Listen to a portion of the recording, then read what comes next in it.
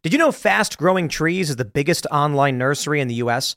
with more than 10,000 different kinds of plants and over 2 million happy customers in the U.S.? They have everything you could possibly want, like fruit trees, palm trees, evergreens, houseplants, and so much more. Whatever you're interested in, they have it for you. Find the perfect fit for your climate and space. Fast Growing Trees makes it easy to order online, and your plants are shipped directly to your door in 1 to 2 days. And along with their 30-day Alive and Thrive guarantee, they offer free plant consultation forever. This spring, they have the best deals online, up to half off on select plants and other deals. And listeners to our show get an additional 15% off their first purchase when using the code POOL at checkout. That's an additional 15% off at fastgrowingtrees.com using the code POOL at checkout. fastgrowingtrees.com, code POOL. Offer is valid for a limited time. Terms and conditions may apply.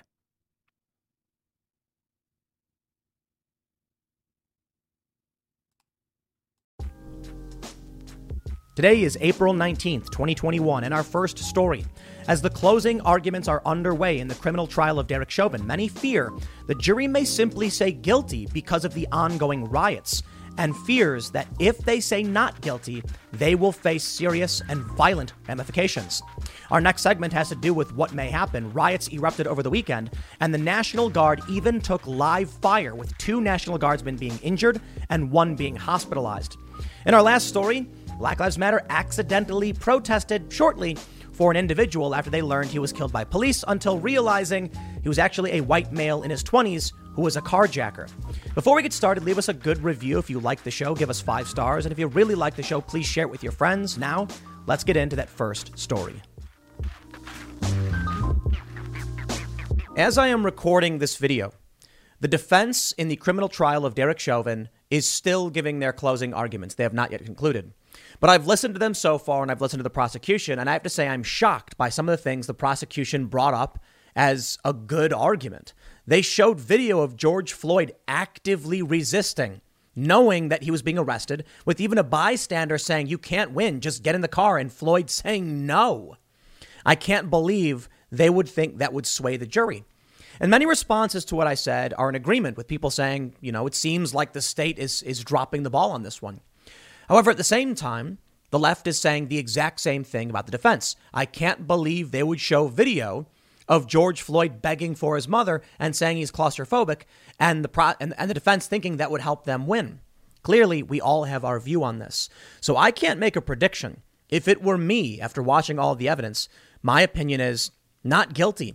Now, perhaps I could be persuaded on manslaughter, but I think for the most part, not guilty. But the reality is a hung jury is a very real possibility, and I don't think the merits of this case have much to do with it. I believe that we may be looking at a hung jury simply because of the riots, the vandalism, and because of breaking news about one of the witnesses having their homes vandalized. We know the jury is concerned, at least some of them, that there will be retaliation against them. There has been reporting that their identities will be revealed once it's considered safe. That means in this verdict of Derek Chauvin, which may happen this week or who knows how long it would take, there needs to be a unanimous decision. So if they vote guilty or not guilty, everyone will know they all said yes or no. Now, if the jury says that Chauvin is guilty, what do they have to worry about? Nothing. No conservative is going to show up at their house. No cop is going to show up to their homes. They'll be left alone. If they say not guilty, what will happen?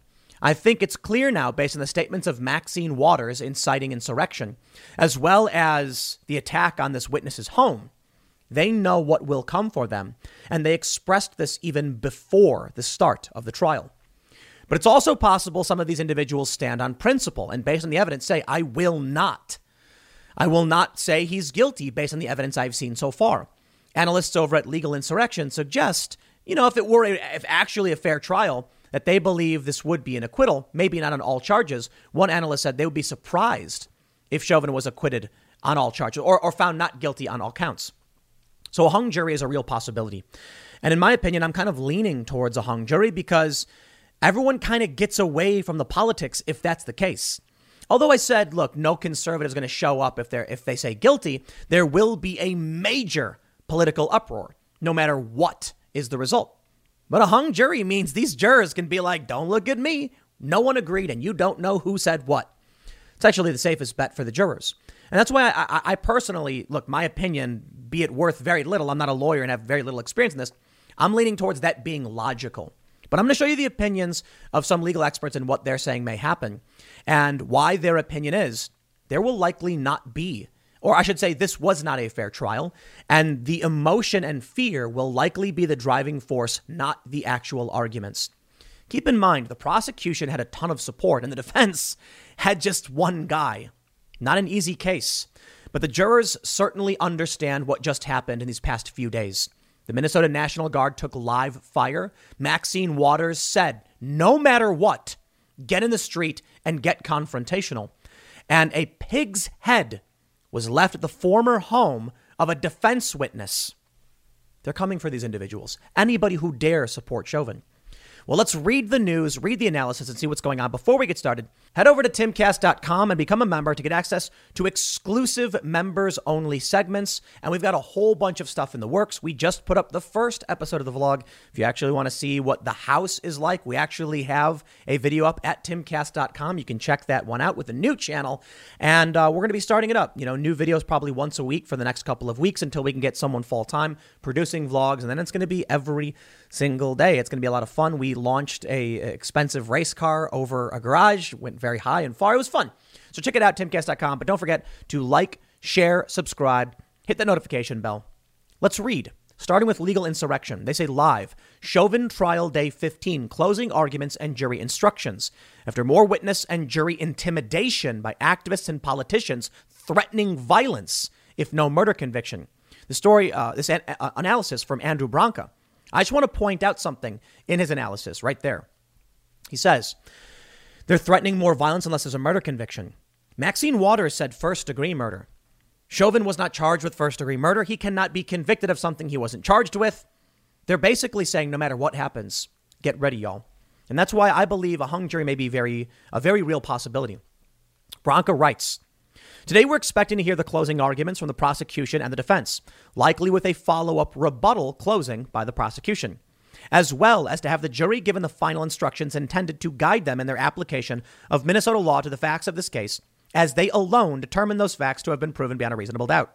So far, that's the normal course of business in any criminal trial in America. What's not normal, of course, is the judicial terrorism raging around the case. Terror, of course, is the use of non-state violence to achieve a political end. What we are seeing currently in America is the use of violence to achieve purported justice.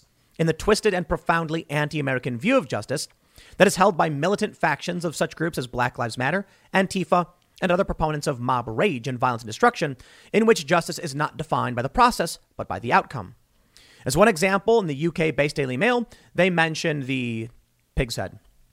Given that Broad's testimony, he was the one who had his former home vandalized, in the case is long since over, this cannot be a message targeted at him personally, and there's nothing left to intimidate him about. No, this can only be understood as a chilling message for the jurors in the Chauvin case, who were not sequestered over the weekend and thus fully exposed to the push news of social media. Even worse, of course, is that such acts of judicial terror have ripple effects that reach to every other high-profile case that may occur anytime in living memory of anyone aware of the case. Every prospective witness, juror, even defense counsel, in the next high-profile case, perhaps the rapidly approaching Rittenhouse trial, will be fully aware of what they can expect if they play any role in defense whatsoever. This would be bad enough if the acts of judicial terror were limited to a handful of fringe wackos, but it's not. Apparently, such conduct is gleefully embraced even by America's fringe national-level politicians. We know what Maxine Waters said. Moving on, they say, those words said in the midst of a peaceful protest could be interpreted as merely urging further peaceful efforts. When said in the midst of a protest already violent, it could only be interpreted as a call for more violence. And sure enough, shortly after Waters' comments, shots were fired at Minnesota National Guardsmen. I mean, this is scary stuff, because I think we're seeing something beyond just what we saw last year. Minneapolis is preparing for the worst.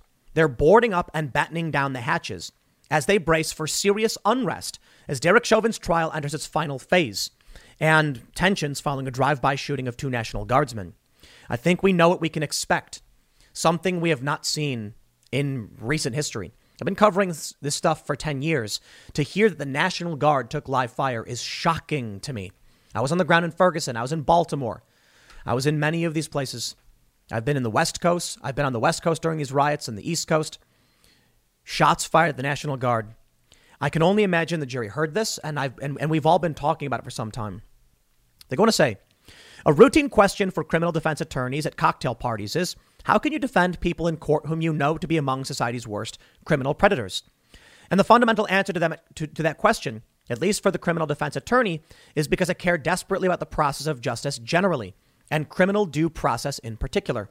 Denial of the criminal due process to the worst of us can only lead to denial of criminal due process to the rest of us. And therein lies mob justice, with quotes, and judicial or even literal lynching. The American vision of justice has always been based on that process and not on the particular outcome in any specific case. A view which helped ensure the process for all of us from best to worst and prioritize process justice over the mob justice. Going on, he basically says, at this point, it is absolutely apparent that Derek Chauvin can receive nothing like a fair trial in this case. When I write that, I'm defining fair trial as one involving a process we'd want for ourselves or a loved one or even a friend or neighbor. What he says that this is what's being offered to Derek Chauvin as justice is a courthouse surrounded by a violent, raging mob being exhorted to further violence by government officials. This is the article for the closing arguments. And I have to say, I completely agree. Maxine Waters requested police escort before screed advocating for violence, documents show. Even CNN reporting Maxine Waters just made a volatile situation much, much worse. This is terrifying. And will anything be done about this? I really don't think so. Jake Sherman, verified founder of Punchbowl News, NBC News, says Nancy Pelosi to Annie Grayer, CNN, on whether Maxine Waters needs to apologize. Quote, no, she doesn't. Maxine talks about confrontation in the matter of the civil rights movement. Have you seen the price of gold lately? It's hitting all-time highs. And when it comes to investing in gold, check out Noble Gold Investments. They have a track record of excellence that's second to none. Just look at their thousands of 5-star reviews on Trustpilot, Google, and the Better Business Bureau. Customers rave about their knowledgeable staff, smooth investment process, and life-changing results, which you can see for yourself online. That's the kind of reputation you can count on. But it's not just about the reviews. Noble Gold Investments truly care about their clients. They take the time to understand your unique needs and goals, and they give expert guidance every step of the way. That level of personalized service is rare in this industry. Look, when it comes to securing your financial future, you can't afford to take chances. Go with the gold company that has earned the trust of countless investors. Visit noblegoldinvestments.com/Tim Pool today and discover why Noble Gold Investments is the only choice for smart, secure gold investments. Or call them at 877-646-5347. Again, that's 877-646-5347. Asked whether Waters' comments incite violence, Pelosi said absolutely not. In an article for Legal Insurrection, Branca also writes, so what's the predicted verdict? He says, I know what you all been waiting for. What's Andrew's prediction? I had to say, I've been reading a lot of his analysis because watching the news, reading about the case, the trial, and watching the trial in question, it seems that Branca is being the most fair. The media is acting like the defense doesn't exist. Certainly, I have my bias in thinking the prosecution is doing a bad job, but Branca seems to be mentioning that the prosecution is not doing all that bad. And even another individual at Legal Insurrection says the prosecution did a good job in their closing arguments. But he says, I did disappoint everybody, but I'm a legal professional. I don't predict verdicts. Now, what's his inclination? He says, my inclination is that ambiguity of facts favor the defense. It's the burden of the state to prove each and every element of the crime charged beyond a reasonable doubt in order to secure a conviction after all. Unfortunately for the defense, the video evidence of Floyd's restraint obviously has an emotional impact on the public generally, and on many, if not all of the jurors in particular. that can easily separate a verdict from a foundation of reasonable application of law to perceived facts within the constraints of this particular case, to a foundation of emotional outrage and the desire to make a difference and obtain justice in a broader societal sense. Also, unfortunately for the defense, the political and social dynamics around this case are of an intensity beyond any I've ever seen in any criminal trial. Not only are the jurors going to and from the courthouse through riot-like or even actual riotous conditions, we now even have a United States congresswoman on scene outside the courthouse demanding that riots continue. If Derek Chauvin is not convicted of premeditated murder, a crime with which he is not even charged in this case. I want to read you what CNN says after this. Either a guilty verdict or a not guilty verdict must be unanimous. Therefore, the entire world will know that every single juror, without exception, will have voted for whatever verdict is arrived at. Every juror also knows that their identities will ultimately be released to the public when safe to do so, if released by the court, perhaps a great deal sooner if leaked. To what extent are the jurors going to perceive a threat to their safety and the safety of their families and to their employment and social standing if they hand down the wrong verdict? In this context, it must be said the wronged verdict can only be one of not guilty. While certainly not all protesters are violent rioters, the violence occurring throughout the area of the courthouse specifically, and Minneapolis and surrounding neighborhoods generally, is being wrought by those who are demanding justice for George Floyd, meaning nothing short of a guilty verdict for Derek Chauvin.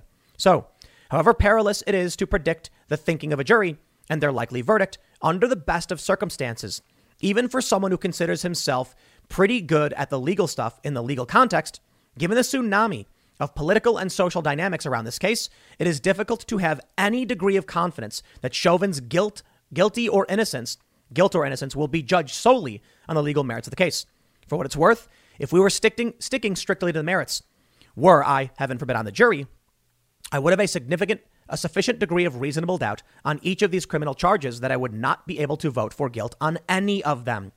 That doesn't mean it's a good thing that Floyd died. It's definitely not. Nor does it mean that the officers involved did nothing wrong. It just means that based on the evidence I saw in watching literally every minute of this trial and having reviewed the relevant law to the best of my abilities, I can't conclude that these criminal charges have been proven beyond a reasonable doubt. He says, okay, that's all I have for you today. We will, of course, be continuing to follow the court, and there's still the closing arguments which are occurring while I'm recording this. But I would like to show you another bit. This is an interview from Legal Insurrection with William A. Jacobson. And there's one very interesting point. Jacobson says, traditionally in Minnesota, third-degree murder was essentially the equivalent of firing a gun into a crowd. It's an inherently dangerous. It's an inherently dangerous with a likely cause of death. But you just kind of fire it into a crowd, not directed at one person. If you're directing it at one person, that would be a different sort of murder charge, and they changed the law. Basically, the Minnesota Supreme Court said, yes, you can have third-degree murder, even if directed at a single person. So that was originally thrown out by the trial judge, and the appeals court reinstated it. So the judge was forced to reinstate it. So I think it's probably the manslaughter. I mean, I think that probably is accurate. If there's a crime here that is that is an accurate sort of negligent homicide, unlawful negligent homicide here, I would be surprised, if he is found not guilty of all. He says, but I think there is a basis where if a jury wanted to find reasonable doubt, they can find reasonable doubt here. But it's not what I'm expecting. So this is unlike when we followed every day many years ago, the George Zimmerman case. I'll skip forward a little bit. He says, here Chauvin has a problem, which is if he had just brought George Floyd to the ground, that's justified. If he had just laid him out for a short period of time, that's justified.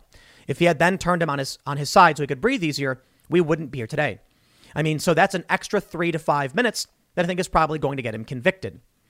He's then asked, Katz follows up, who is the interviewer. Now I'm going to take you out of the legal and put you in the political observer category. Is the city of Minneapolis ready for what happens when people hear guilty of manslaughter and think that's not good enough? Williams says, I don't know that the city of Minneapolis is ready for what's going to hit.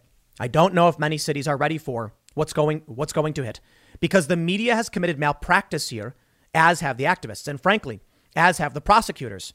The concept that there was a knee to the neck for 9 minutes has been disproven by the prosecutor's own witnesses at the trial.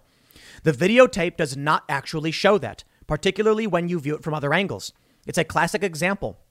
It may have been excessive use of force, He maybe shouldn't have had the pressure on his back and chest for that long, but the concept of a knee to the neck that we hear every single day over and over again is not factually correct. The prosecution's own witnesses have acknowledged, and the cause of death by the expert witness is not the knee to the pressure on the neck.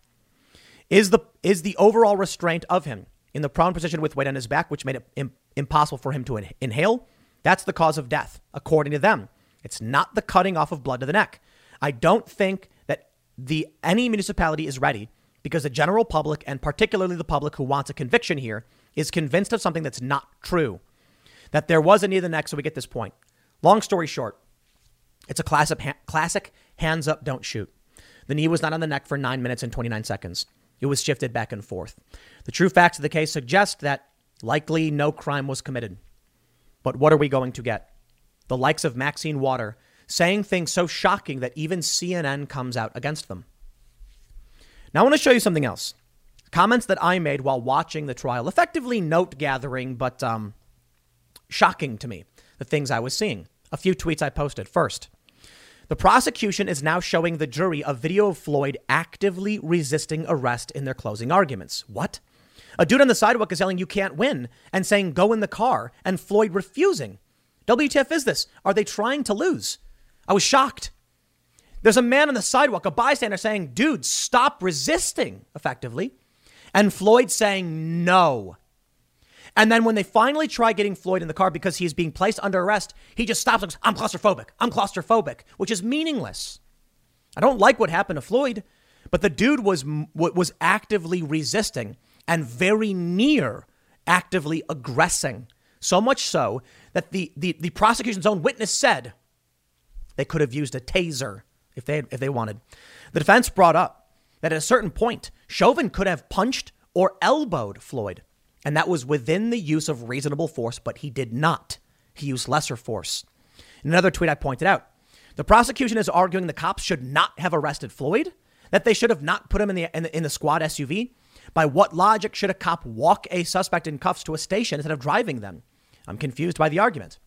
The prosecution was pointing out that when George Floyd said, "Take me out of the car," they should have. In what reasonable position would an officer be like, "You're under arrest, but we're not going to do anything now"? Placing someone under arrest, the person needs to comply and get in the vehicle. The prosecution argued they should have taken him out of the car because Floyd asked. That's insane. Another tweet. The prosecution says, quote, maybe it was his enlarged heart, maybe not. That to me, it was in the greater context where the prosecution was saying it was the actions of Derek Chauvin. But that line in and of itself was shocking to me, because he said, he basically argued, would Floyd have died were it not for the actions of Derek Chauvin? And there's a reasonable argument to say, maybe not, because Floyd would have been somewhere else doing something different. But then he mentioned maybe it was his enlarged heart, maybe not. Apparently he had 90% narrowing of his arteries. Why would you even say something like this? I'm like, that's reasonable doubt.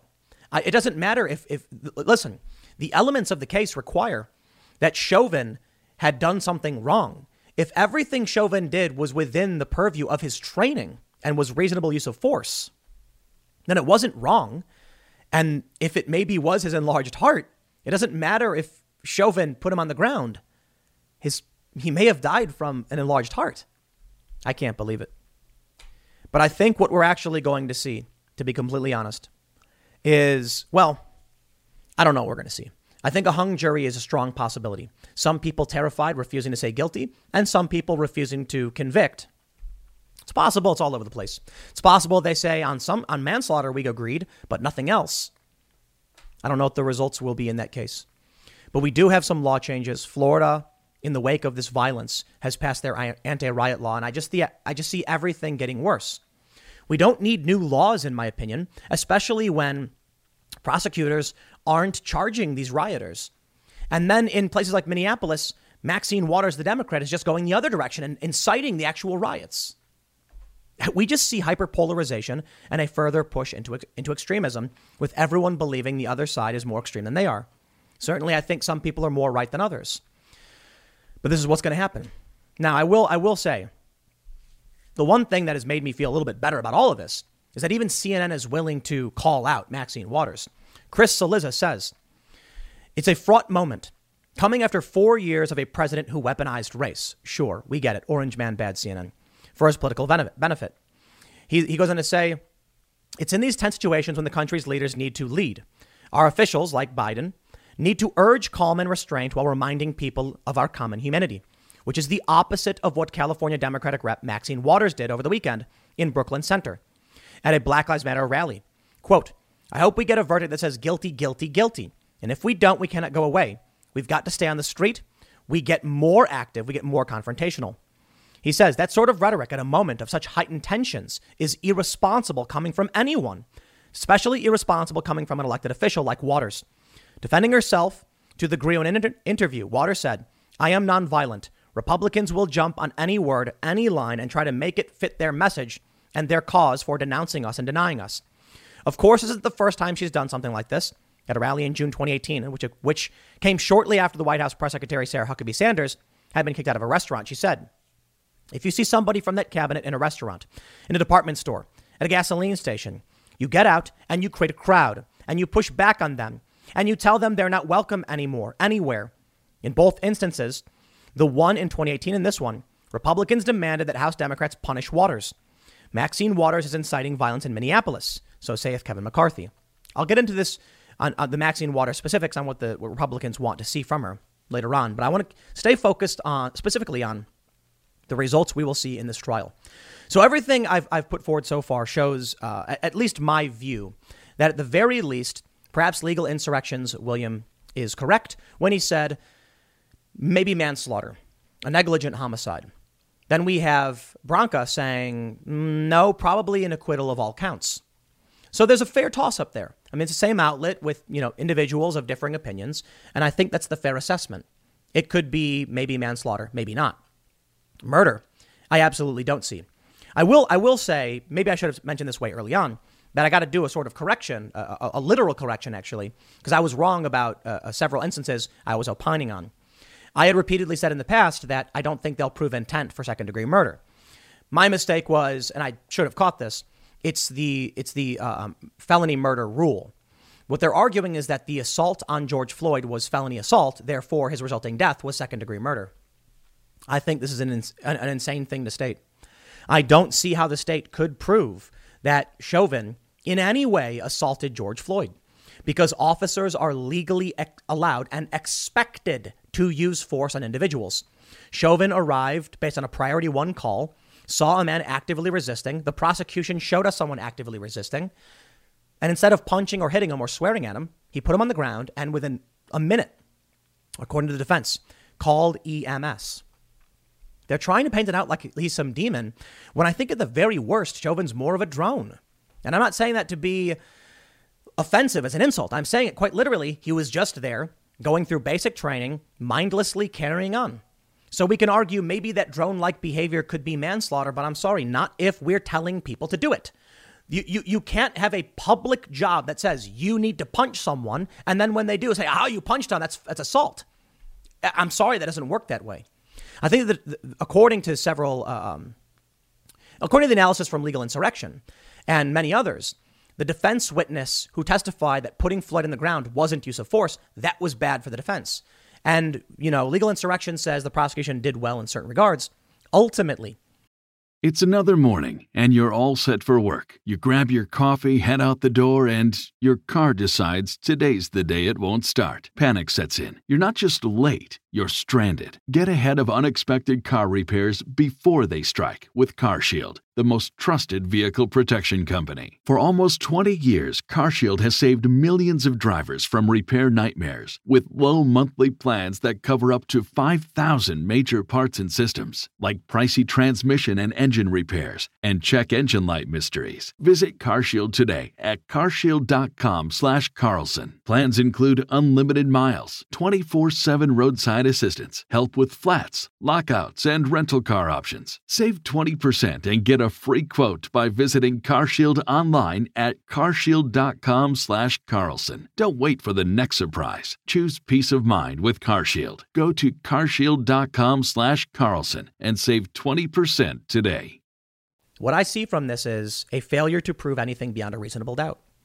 I see a guy who got a call, maybe wasn't good at his job, but that's about it. So there's going to be riots, and we're going to suffer because of it.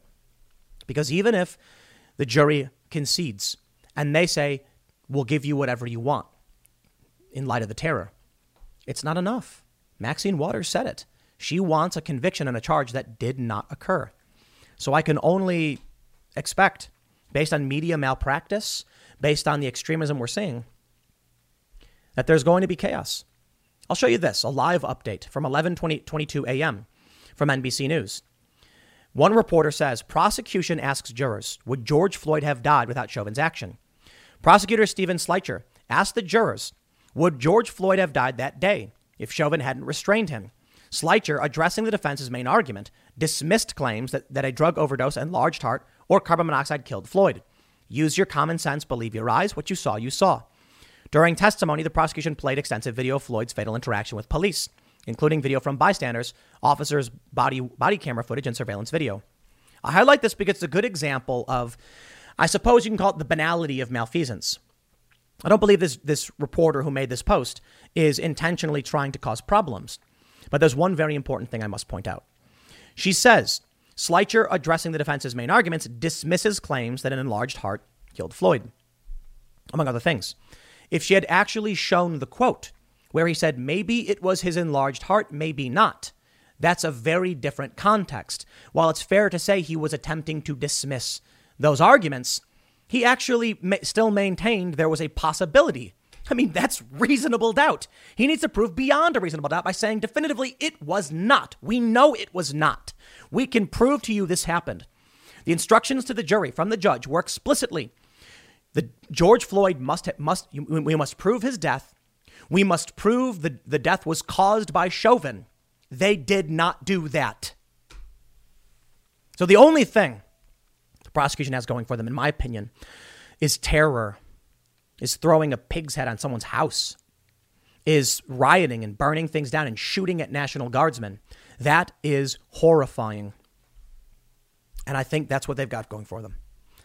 Now, because of this, we now see Florida's Governor DeSantis has signed the controversial anti-riot bill into law. It is done. I'm not a big fan.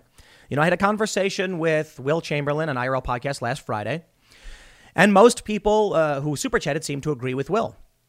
Being in the street should be a felony. If you're protesting and you're obstructing a roadway, it's a felony. I don't agree. A crime, yes, maybe a serious misdemeanor, but a felony for protesting in the street? I understand the arguments.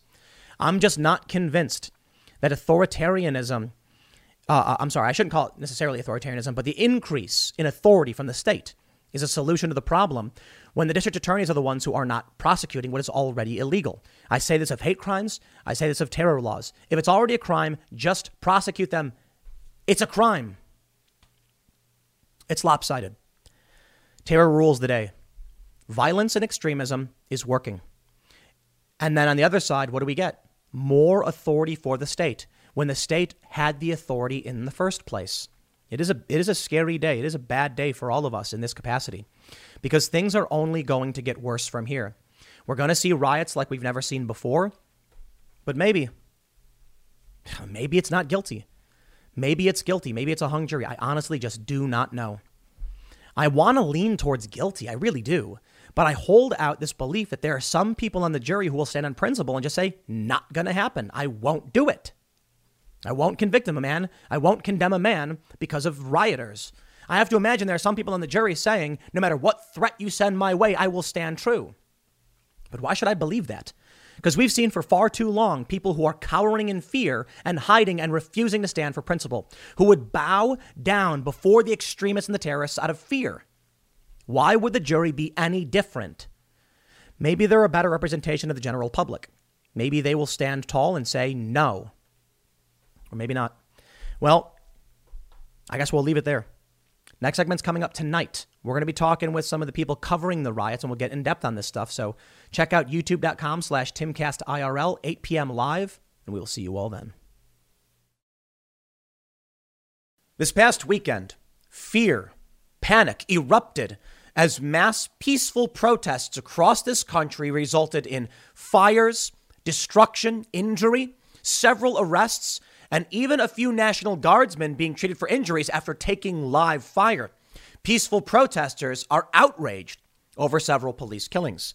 Doesn't it seem kind of insane to say something like that? But that's what the media tends to do. Peaceful protesters with an Apple store burned to the ground.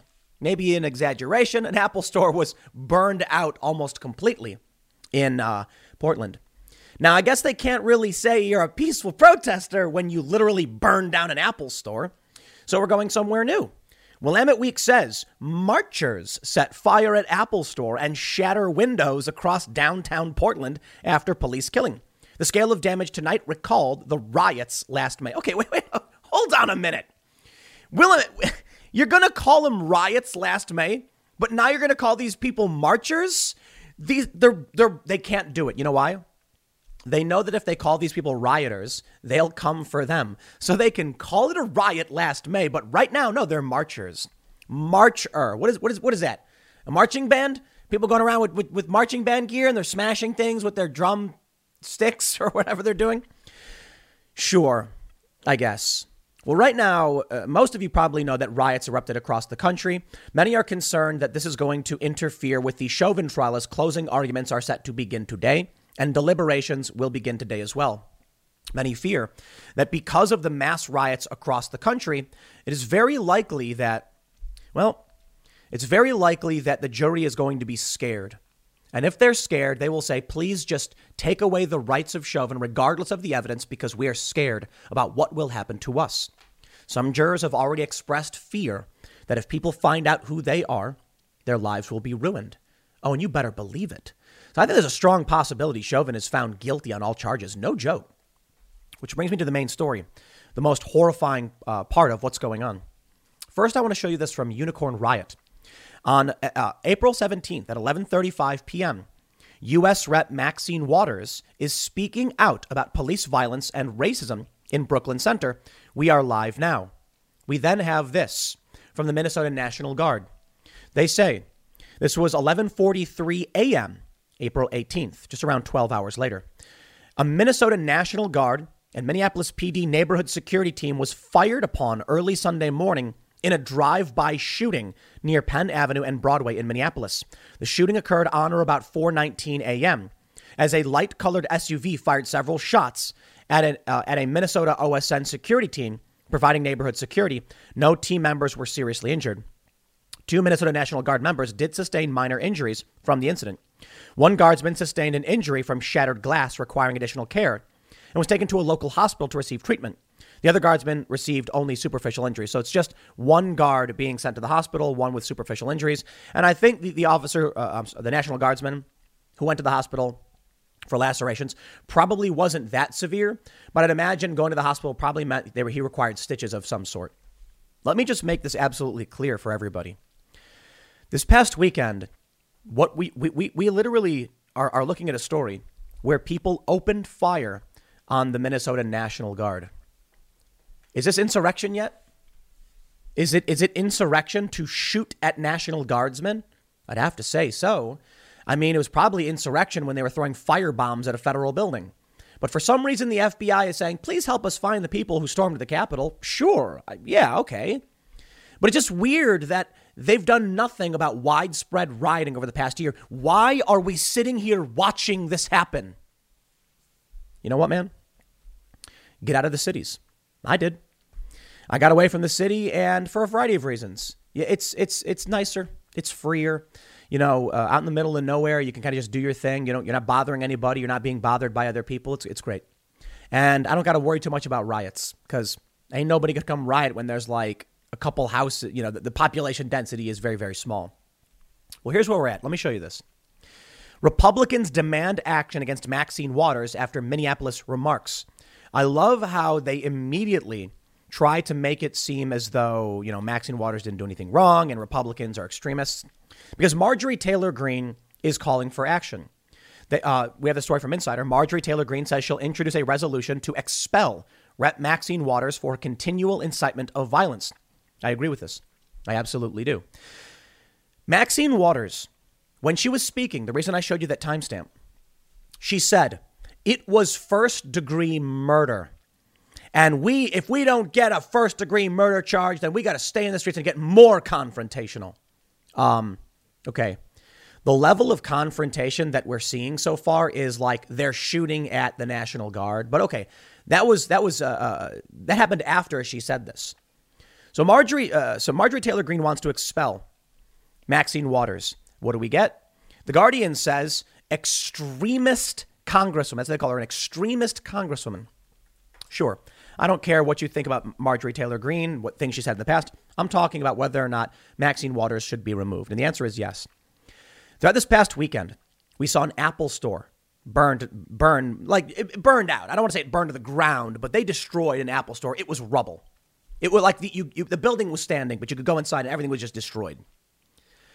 You have people, live gunfire this past week. No joke, like active live gunfire ringing out through the air in the Minneapolis area. We have mass rioting that Willamette Week says is akin to last May's riots. And Maxine Waters has the nerve to come out and say, do more, over and over again. Do more, she says. Get more confrontational. Inciting insurrection. Because it was about 5 hours, just shy of 5 hours, after she said that someone opened fire on the National Guard. It's absolutely amazing to me to be in this to be at this point with the riots and with the Democrats continually inciting and supporting this violence and destruction. And you know what? You know what I'm really mad about? I'm actually at this point mad about the police. I'm mad about the police. I know. And I've been saying things like the entire police department of Minneapolis and the surrounding cities should resign. And all the leftists are like, yes, here. And I'm like, not for the reason they're saying. I'm saying it because you have no support. The people who live there are mad at you. They don't like you. They vote against you. Not all of them, I know, but enough, a majority, the ones who vote for the Democrats. The Democrats, literally, you have Maxine Waters coming to your town. It's amazing. And telling people to burn it to the ground. Figuratively, I know, but let me just say this. When she said that Chauvin, what he did was first degree murder. First degree murder is premeditation. She's arguing that at some point, Chauvin was like, I decided to kill that guy. That's just insane. He's not even charged with that. And she says something to the effect of, if he's not convicted of first degree murder, then we got to get out in the streets. And it's like, he wasn't charged with that. They can't convict him for a thing he wasn't charged with. Yeah, here we go. You know, there was a period where cops would typically get found not guilty in most instances. Why? Well, because the jury understood that police officers were being asked to go out and do these jobs. And I was reading this letter that's going viral. It's being shared around supposedly from a cop. I'm not showing it because I can't vet it. But there's a good point made in this letter where the cop says, members of the public expect you to be a medical expert, that if someone's in distress, you know exactly what to look for and what to do. They expect you to understand the psychological effects of mental illness and how to respond to people who are mentally ill. They expect you to be a psychologist. They expect you to be a medical expert. They expect you to use the perfect amount of restraint and force against someone who is resisting. They expect you to be a martial arts master and a marksman. And it's funny. It's a really good point. Cops enforce the law. They're not masters of every single one of these trades. And a social worker couldn't do it either. And it's amazing then that, well, there are still cops who are remaining on the job. This is what gets me angry. This letter was basically saying cops should leave. It's time to leave now. How long are you going to sit in a police station while it's burning to the ground? And I'm like, please just do it. It's a win-win. They don't want you there. The people of Minneapolis don't want you there. They keep telling you to get out. And you think I'm protecting people. They are literally trying to sacrifice you for a political cause while screaming in your face to leave. And they won't? I'm sorry, man. If at this point, you have Maxine Waters coming out and saying, do more, encouraging and inciting violence. And you're a cop in this area and you're like, I'm going to stay. Don't expect me to stand up for you. Sorry. That cop, Kim Potter, they're apparently, according to Axios, they spent $9,000 barricading her home. I have no sympathy whatsoever. Okay, that's not true. I have some sympathy. I understand. I don't blame her for what people are doing to her. But I am sick of these people sitting in a burning building. And no matter how many times we're saying, like, y'all need to get out. They're like, nah, it's cool, mate. Or at the very least, you have a burning police station and there are several officers surrounded by fire and the people who set the fire are laughing outside. And we say, would you like to come out of the building and arrest these people? And they're like, I might. I'm going to stay where I'm at. It's like, okay, well, I'm going to tell you something. There is a figurative ideological fire burning. And the thing is, you have these cops that are being screamed at by the people of the neighborhood to let the department burn, not realizing that it's a public service building that they require. And I think the only way that people will get the message is when the cops finally say enough and just walk away. And that's what this letter was basically saying. It's time to walk away. But they won't do it. Maybe because they're scared, maybe because the money's better and they feel safer doing this. Well, I'll tell you what, if that's the case, don't be surprised when you have a guy wanted for aggravated robbery, armed with a .45, resisting arrest, and you shoot him one time and they lock you up and then have to barricade your home. What did you think was going to happen? Did you think that the year-long riots with impunity and support from the vice president would somehow just sweep past you and you would not be affected by this? Sorry, man. Don't expect me. I get it. I think it's horrifying what's happening to this woman. I think it's horrifying this young man lost his life. I don't want anybody to die. I oppose the death penalty, as most of you know. But guy wanted for aggravated robbery with a gun, resisting arrest and diving into his car. What am I supposed to say to that? Don't resist arrest and run. It's funny when people are like, Ashley Babbitt shouldn't have resisted. Dude, she was peeking her head through a window. She shouldn't have gone in the building. That I get. But she was peeking her head through a window. She had no idea what was going on. If a cop comes up to you and grabs you to arrest you, you put your hands behind your back, you get arrested. You deal with it through the process. We have the luxury of court. And it's not perfect. By no means. The Guardian tries to make it out a bit like Maxine Waters, they cut out the most important parts of what she said, in my opinion. She said, I'm going to fight with all of the people who stand for justice. We've got to get justice in this country and we cannot allow these killings to continue. We've got to stay in the street. We got to get more active. We got to get more confrontational. We got to make sure that they know that we mean business. I think shooting at the National Guard may have been that. Thanks, lady. Maybe burning down an Apple store. Maybe that was it. Maybe a year of riots. We know they're serious. They're insane.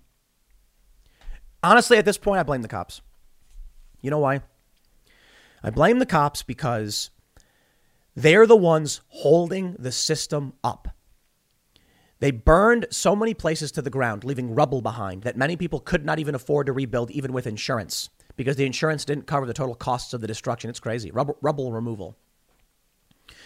And if at that point, all of the cops announced, we will be resigning en masse and you will have no police, this would have ended a long time ago.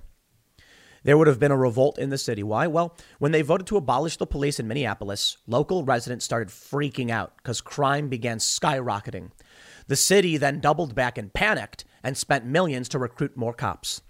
Who would want to be a cop at this point? I can't believe there are people staying. I'm surprised. I got to say it. Well, the official report, shots fired at National Guard and Minneapolis police members. To me, it's absolutely insane that anybody would sit back and be like, I'm cool with this. I'm fine with it. Some people have said to me, Tim, the cops that are willing to stay know that they're being sacrificed, but want to protect their communities. Yeah, I'm sorry. I hear that. I can respect it to a certain degree, but it's wrong. It is wrong. If the people voted for Kamala Harris and Joe Biden, and they did, and they both supported the rioters, they did. Kamala Harris literally solicited donations to get them out of jail, and Joe Biden's staff supported them. And I understand Joe Biden has spoken out against violence, but actions speak louder than words. The people around him are supporting this. And the people of Minneapolis and Minnesota voted for these people. Who are you protecting? If all the cops just walked out and said, fine, you want to abolish the police, you don't want us here, we will go. Well, then, the people of Minneapolis in 3 days would be panicking. You know what it reminds me of? Have you guys ever seen Hancock? That's what it's called, Hancock. It's Will Smith plays that drunk superhero. And then, what's that guy's name? Jason, what's his face? Tells him, go to jail. And trust me, in a few days, they'll be begging for your release. Because, Jason Bateman, that's his name. Because they need the superhero. So Will Smith agrees to go to jail. And then all of a sudden, crime skyrockets. And then they call for his release because they desperately need this superhero. That's kind of it. The cops that are sticking around and supporting this are providing just enough support for the community that it placates the politicians while the city still burns. The cops aren't actually protecting anybody. They can't stop the riots. They can arrest some people and the DAs let them go, and then nothing happens. So if the cops just walked away, you'd get the same amount of damage. You'd get the same amount of prosecutions, but the people might start going, wait a minute, what's happening? Minnesota Daily reports proposed bill would make protesters convicted of an offense ineligible for student loans. I guess they're going at them where it hurts, I suppose. The bill comes amid many arrests at protests for Dante Wright, a young black man, as we understand. I mean, that's the gist of the story. These laws, they don't do anything. You know why? No one is going to get convicted. The DAs won't prosecute them because people voted for DAs that support the riots. And the cops aren't smart enough, apparently, to realize that. So they're going out in the street, making arrests of people. Recession and inflation are here. Gas, housing, and everyday goods are up, way up.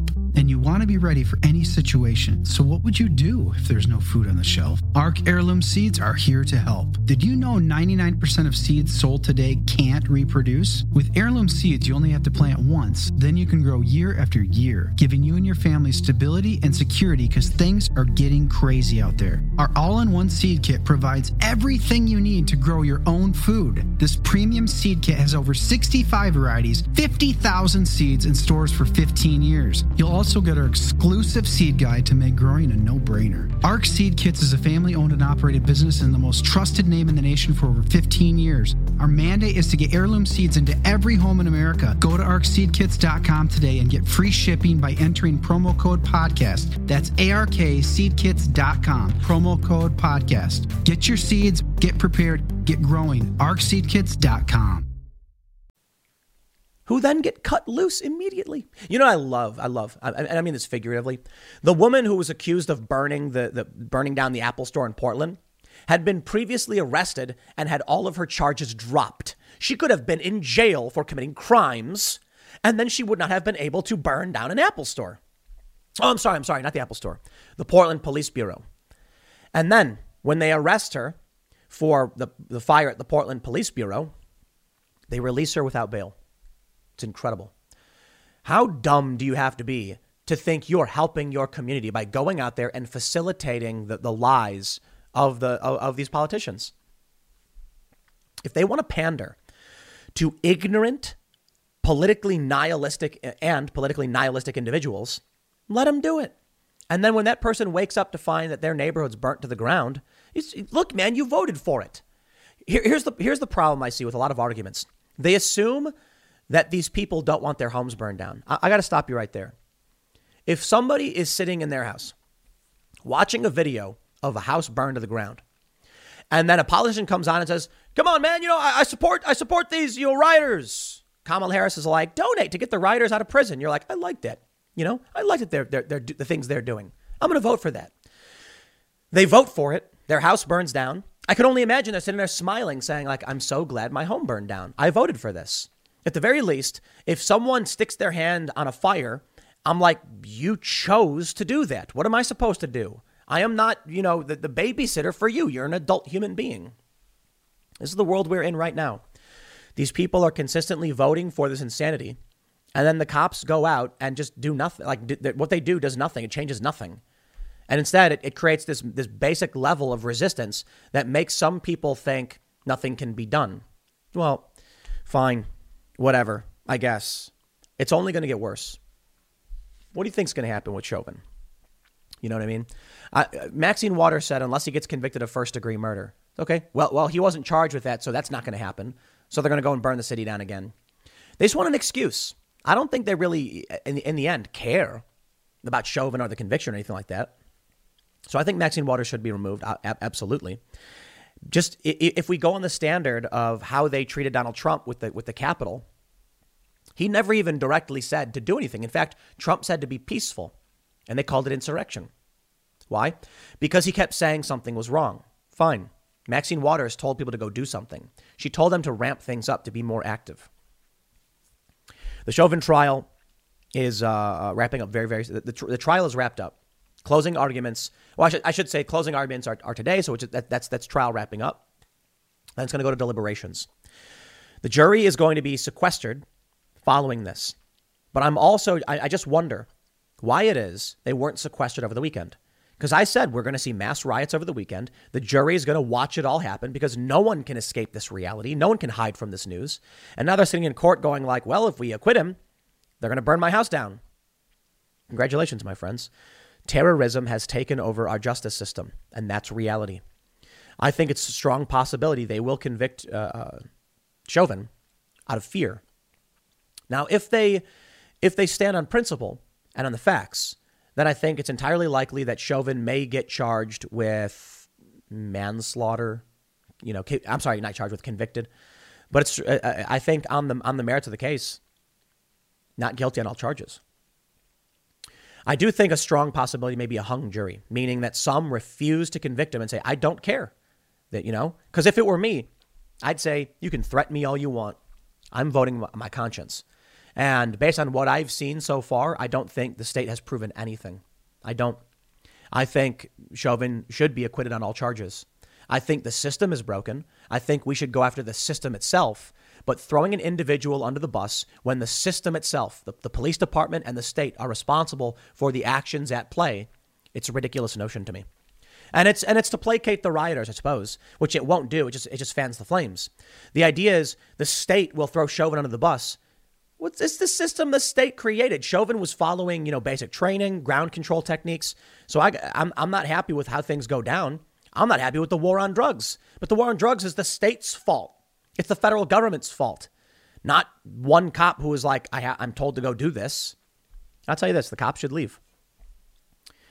I think there's a strong possibility of a hung jury, but I don't know what's going to happen. So I'm going to be tuning into the closing arguments. We'll see what happens. And in my opinion, the state has proven nothing. But I'll leave it there. Next segment's coming up at 1 p.m. on this channel. Thanks for hanging out, and I will see you all then. Closing arguments are currently underway in the criminal trial for former police officer Derek Chauvin. And we have this story emerging while we're waiting to see what happens with the closing arguments. Black Lives Matter protesters dropped to one knee and prepared to march after hearing Minnesota police have shot dead a man, but backtrack when it's revealed he was a violent carjacker. Wait, I'm sorry. I'm genuinely confused by this story. What about being a violent carjacker has anything to do with whether they would protest for him or not? I guess the issue is maybe it wasn't they found out he was a violent carjacker, because if we look at the patterns in who they would be willing to protest for, crimes committed aren't relevant. And to a certain degree, I can respect that. I oppose the death penalty, as I say it very often. I don't think cops should be killing people, but I, as a reasonable person, understand, get a violent criminal and they have a gun and you're fighting and resisting, people get shot. So when Black Lives Matter says, look, we understand this guy was wanted for aggravated robbery, he shouldn't die, I say, okay, I totally understand that. I wish, Dante Wright wasn't killed. I mean, I sincerely mean that. I want people to be held, I want people who commit crimes to be taken to trial, stand before a jury of their peers, so we can show everyone in our community, this is not okay. This is what this person did, and we all accept it as wrong. When a person dies, it's really hard to do that, and now this officer is going on trial.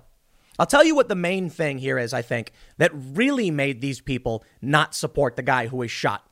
The guy was white. Now, look, why would a Black Lives Matter protester march for a white guy who was shot? We had a 16-year-old kid recently, I can't remember exactly where it was, who had an airsoft gun. The cops shot and killed him. They didn't march for him either. So, I'm genuinely confused if the assertion is they accidentally were protesting for this guy until they realized that he was a violent carjacker. I'm like, a lot of these guys they march for were violent criminals. Not all of them. Some of them are law-abiding citizens. Some of them are, look, man, some of the people who get killed by cops or even get arrested are, in my opinion, doing things that should not be illegal. But if they're still illegal, the rules. There's a difficult balance between look, not everybody agrees on the same laws. It's not so simple to just say yes or no, you'll follow the rules. So there's complications here. Let's read this story, see what's going on. And then I want to talk to you about where we're actually, let me just tell you what we're going to talk about. We have stories like this: violent carjackers, riots, an Apple store being burned to the ground, which you probably heard in my previous segment. We have police union buildings being set on fire. And as right now, as the nation is awaiting the deliberations in the trial of Derek Chauvin, worried about what will happen to this country, what is 60 Minutes doing? 60 Minutes is talking about the far right. Oh, I'm so worried about the Oath Keepers. Oh, shut up. It's been 4 months and they're still talking about the Capitol. We live in a digital age. I'm not worried about the Capitol. It was secured. A bunch of dumb people stormed in. A bunch of other people walked in bewildered, and they should have done that either. But we have active riots right now. Yeah, hilarious. The Daily Mail reports demonstrators in Minnesota dropped to their knees and made plans to mobilize the site of a fatal officer-involved shooting before learning the victim they were memorializing was a carjacking suspect who allegedly shot at police. Since when did that mean anything? Dante Wright was wanted on an aggravated robbery warrant. He was known to have been armed with a Ruger 45. He actively resisted arrest and dove into his vehicle. Now, the officer, Kim Potter, shot him one time. He drove off and then died. Maybe it was a lung shot, sucking wound, something like that. I'm not entirely sure. I don't know if they've done an autopsy or anything. I think it's fair to say she would have been justified in her use of force. This guy was wanted on a violent warrant and armed, and he jumped into his car and she didn't know what he was doing. Now, apparently the police department, as most of you know, said she was going to go for her taser and she made a mistake. Now she's being charged with manslaughter. She should just be like, I intended to kill him because I was at, fear for my life, and she'd be better off in a legal defense. Now, again, I think she was right to go for the taser. And I think being honest is the most important thing. If that was the case, let's hear it. And let's see if she, what the results may be. But this guy was wanted for a very violent crime, and they're still rioting on his behalf. So what about this guy being a carjacker matters to them? They say the Black Lives Matter protesters who were demonstrating Sunday outside the governor's mansion could be seen in video shot by a local reporter observing a moment of silence when they heard of a police-involved shooting in Burnsville, Minnesota. This information has not been confirmed, but this group says they're heading there. Roughly an hour later, Hicks tweeted that the group was heading back to Brooklyn Center, the site of the Dante Wright shooting, because they need more information about what happened in Burnsville first. Really? Yeah, because someone was like, I think that guy was white. What actually happened in Burnsville was a wild chase on a highway in which a carjacking suspect allegedly shot at police before he was shot dead. So what? The suspect, a white male in his 20s, was shot Sunday afternoon on State Highway 13 at an interchange at the interchange of Interstate 35 West in Burnsville, Minnesota, after police said he abandoned a stolen car, tried to steal 2 others at gunpoint, and shot at cops. The horrifying ordeal began in the afternoon when the carjacking suspect was being sought by cops for driving a car with stolen plates. He would crash the car, only to carjack a woman at gunpoint and take off in her vehicle, police said. Police continued their pursuit and said the suspect shot at them before abandoning the stolen ride. Video provided by the Minnesota Department of Transportation shows the suspect slowing down a white sedan before jumping out and tumbling to the ground. He can be seen then running into oncoming traffic and pointing his gun at a motorist who appeared to take a sharp left turn toward a grassy median to avoid the man. There's some photos of the car driving. Police said the suspects then attempted to carjack another motorist. While video doesn't capture the fatal confrontation, police said they and the carjacker exchanged fire before the suspect was shot at roughly 3 p.m. I oppose death penalty. I'll say it for like the 4th time today. But I understand what happened. I understand why this man is dead. Because people have a right to self-defense. The officers have a right to self-defense, and they're acting in the defense of others. This is what makes me, it's just insane. You have these cops that are being abused and sacrificed and smeared. And some of them are just willing to sit there and take it and not let people have what they're asking for. I get it. Without the police, who are you going to call? No, seriously. Now, I personally am I'm a big fan of the Second Amendment, and I own many firearms, so I'm not super concerned about who I have to call, but I would, for a variety of reasons. If someone was illegally entering my property and there was a reasonable fear of harm, or for our safety, or the safety of others, the first thing I would do is call 911. I would then get my gun from the safe, because I keep them all safely secure, and I would be prepared to defend myself. But there are a lot of people who are not prepared to take responsibility for their own defense and for the defense of their loved ones. And thus, these people are desperate for police. I think it's about time people got responsible for themselves. I think if the people of Minnesota and Minneapolis want to protest, they actually protested for this, okay? They dropped to their knee because a guy was fleeing down the highway in a stolen car and shooting at people and carjacking a woman at gunpoint. And then they're like, oh, maybe we shouldn't protest for this guy. The other guy was wanted on an aggravated robbery warrant. It's so it goes. Well, I think people need to take responsibility, and the cops should stop trying to be the responsibility for these people. The cops in this area, you need to wake up and let people take responsibility for their own actions. But I guess a lot of these cops probably just want the paycheck. They go on to say, nope, no officers were wounded in the shooting. The suspect was taken to the Hennepin County Medical Center where he was pronounced dead. Quote, all Burnsville police officers wear body cameras, and camera data will be handled by the Minnesota Bureau of Criminal Apprehensions, who will lead the investigation. A woman identified as one of the attempted carjack victims told the press that the police had no choice but to open fire. Them officers, they didn't kill him. They didn't murder him, the woman said. The guy could have killed me and my 6-year-old goddaughter. He could have killed who knows how many people.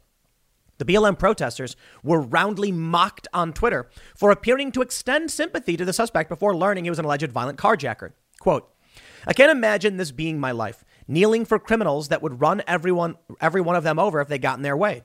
Need more information. They found out he was a carjacker firing at the police. People have been protesting in Minnesota for the past week after the death of Wright, when an officer allegedly mistook her taser for a gun. So we know this. The closing arguments for the trial are currently underway. And for the people of Minnesota, this is the stupidity that you have to deal with. And I tell you this, most of us are going to have to deal with, because I think no matter what happens in the Chauvin trial, it's going to pop off. Well, I am honored that we have a powerful press that speaks truth to power themselves and will challenge those who would burn down our cities and leave us threatened and vulnerable. That's right. They're talking about the Oath Keepers. What? Why? Because they were involved in one riot at the Capitol? Man, these people sure are treating January 6th like the apocalypse.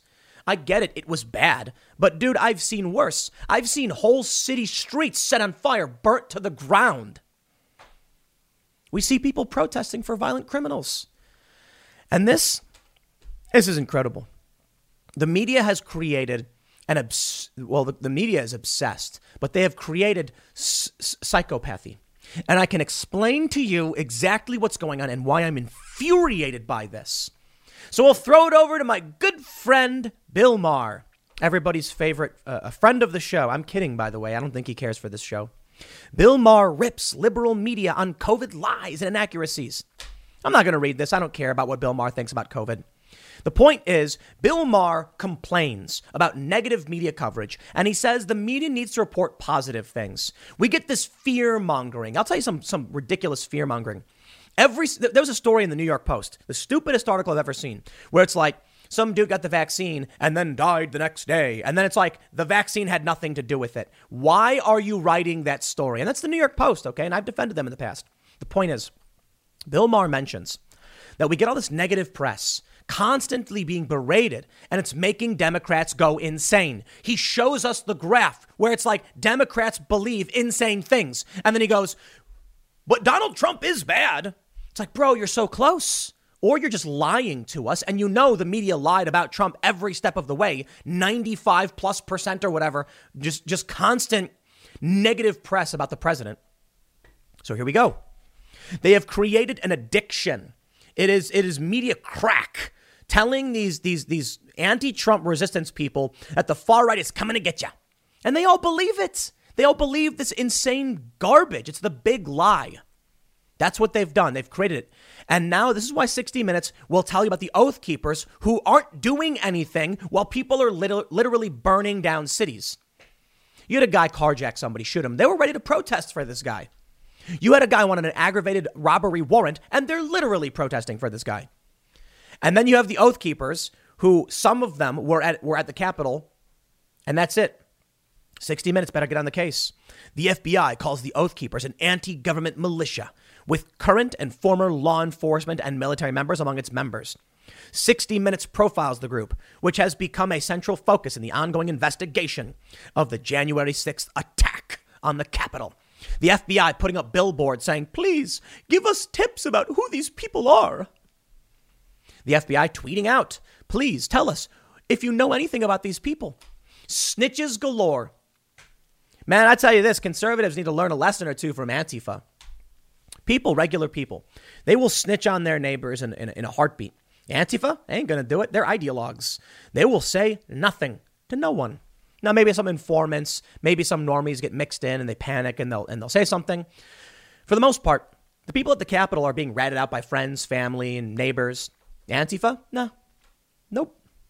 I'll tell you this, too. The people who stormed the Capitol weren't wearing masks or anything. They don't have the organizational understanding the left does. Antifa, they know what they're doing. They absolutely know how to organize. And some of these people don't necessarily know why they do what they do, but they do what they're told by these organizations, which allows them to be safe from the government. In the meantime, while our cities burn and we're wondering why all of this is happening, we can rest assured that our media will not be reporting on it. Severed pig's head is left outside the home of Chauvin defense witness who said George Floyd's death was accidental. You mean to tell me that while things like this are happening, we had what Nancy Pelosi's house was vandalized by the far left? The media just can't give us an honest understanding of what's going on. They can't tell us about the far left extremists. They can't say, who are these people and why are they burning down our cities? Because they've created an obsession. They have created an addiction. And they themselves are addicted and they can't break away. Let me take you back in time. Donald Trump announced that there would be a moratorium on several countries. So this was going to be, they called it the Muslim ban. Well, he included, I think, Venezuela and North Korea as well. And then some people were like, there's also many Muslim countries that weren't banned. The ACLU filed lawsuits. They said Trump can't do this. He doesn't have the right. I respect that. I respect anybody who's going to challenge the authority of the federal government within reason. I think the federal government needs to have authority within reason. And I think they've often, and for the most part, extremely overstepped those bounds. So I'm like, okay, sue the government. Sue Trump. The ACLU ended up gaining a ton of members. I don't remember exactly. I think this was the moment where the shift at the ACLU happened. Then when the ACLU defended the people who organized the Charlottesville event, which became a mass riot and chaos and conflict, when the ACLU defended their right to speech, they started bleeding users like crazy. The ACLU had built an audience of addicted zealot ideologue psychopaths who were giving them money. The ACLU realized, if we stand up for principle, we're going to lose money on this one. My friends, this is called the grift. The left understands the power of semantics, so they use words in clever ways. They will refer to me as a grifter, even though my opinions are fairly heterodox and I say things like that I disagree with the death penalty. I think, we should have a higher progressive tax on higher income earners, much at odds with many conservatives. Yet they would claim that I'm being a grifter when I'm staying true to my principles. Sorry.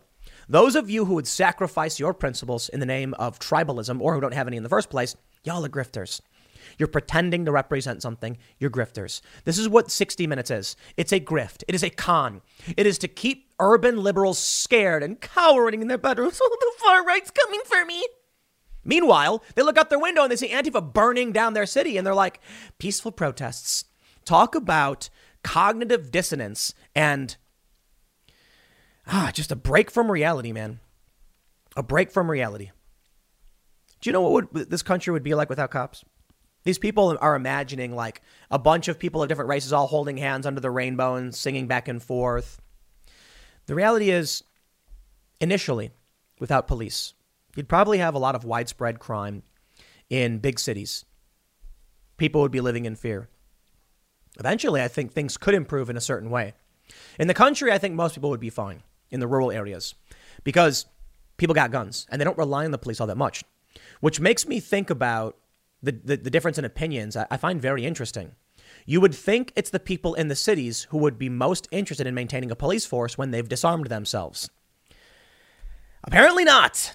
The people who have voted to take away their right to bear arms are also voting to get rid of the guys with guns who they can call for help. And the people who live in the countryside who defend the cops also decide to defend themselves. Only one of these is logically consistent. If you're pro-gun and pro-cop, those don't conflict with each other. You can still call the police, say, hey, I need some help with this problem, and still be armed and defend yourself. But it makes no sense to live in a big city and be like, nobody should have weapons. Not even me. I'll call the police. and then be like, but we should disband the police and bring in social workers. Okay, I get it. I guess they're anti-gun for everybody, cops included. Don't be surprised then when the criminals who have guns will then come and abuse you. This is the nature of today's political environment. I think it's time, as many have suggested, that the right needs to recognize they're second-class citizens. If a conservative goes out with an American flag and marches, they'll say it's a far-right extremist. If a black-clad leftist waving the Antifa flag, which was liliterally like a communist flag, goes around setting fires and burning things down, they say marchers and peaceful protesters. You may have heard in the other segment, Willamette Week saying, marchers burn down an Apple store. What? Right. Marchers did it. What is that? Somebody born in March? Marching band people? Oh, you mean violent riots. So I don't, you know what, man? I can't predict the future. I don't know what we can expect from all of this, but I can tell you the system is absolutely broken, and we are, it's like we drove off the cliff a long time ago. We're just free falling now. The media is obsessed and they want to make money. They're driven by ads and subscriptions. So they're looking to produce the content that will market well. And Scott Adams tweeted something. He said that at some point, I'll paraphrase. I don't want to misquote him. That there will be mindless drones who just read ad-driven news and then free thinkers who follow subscription-based news. I disagree, because my content is both subscription-based and advertising-based. And the Washington Post and the New York Times are subscription-based. The New York Times makes more money in subscriptions than they do in advertisement.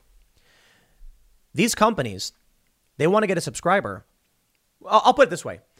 Timcast.com ain't going to be getting socialist subscribers. They're not going to subscribe to my content. They don't like me. Okay. So why does it matter? The New York Times is not going to get a whole lot of conservative subscribers. They probably have a decent amount.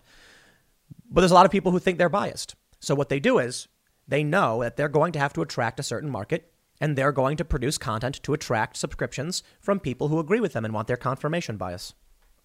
This is what you can expect in this country moving forward, which means when the Chauvin trial concludes definitively and the verdict is in, no matter what happens, the media is going to do everything in their power to make everything as bad as possible. If they acquit Chauvin on like manslaughter but convict him of second-degree murder, the media will say Chauvin acquitted, because that's the snazzy title. It's going to shock people, freak them out, and make them go in the street and burn everything down because, hey, as you know, the media likes to say if it bleeds, it leads. That's their understanding. We've heard it. Project Veritas exposed the CNN technical director saying it outright. It's all good for the networks. So for now, they're going after what makes them the most money. The fear of the far right. Why? Because the far right is few and far between. The far left, however, is massive, but it's not brand safe. And people are obsessed with the far right because some of these people, most of them agree with Antifa. So they're not going to stand up against what they agree with. They're not scared of it, even though these people are literally burning down their cities, and they should be.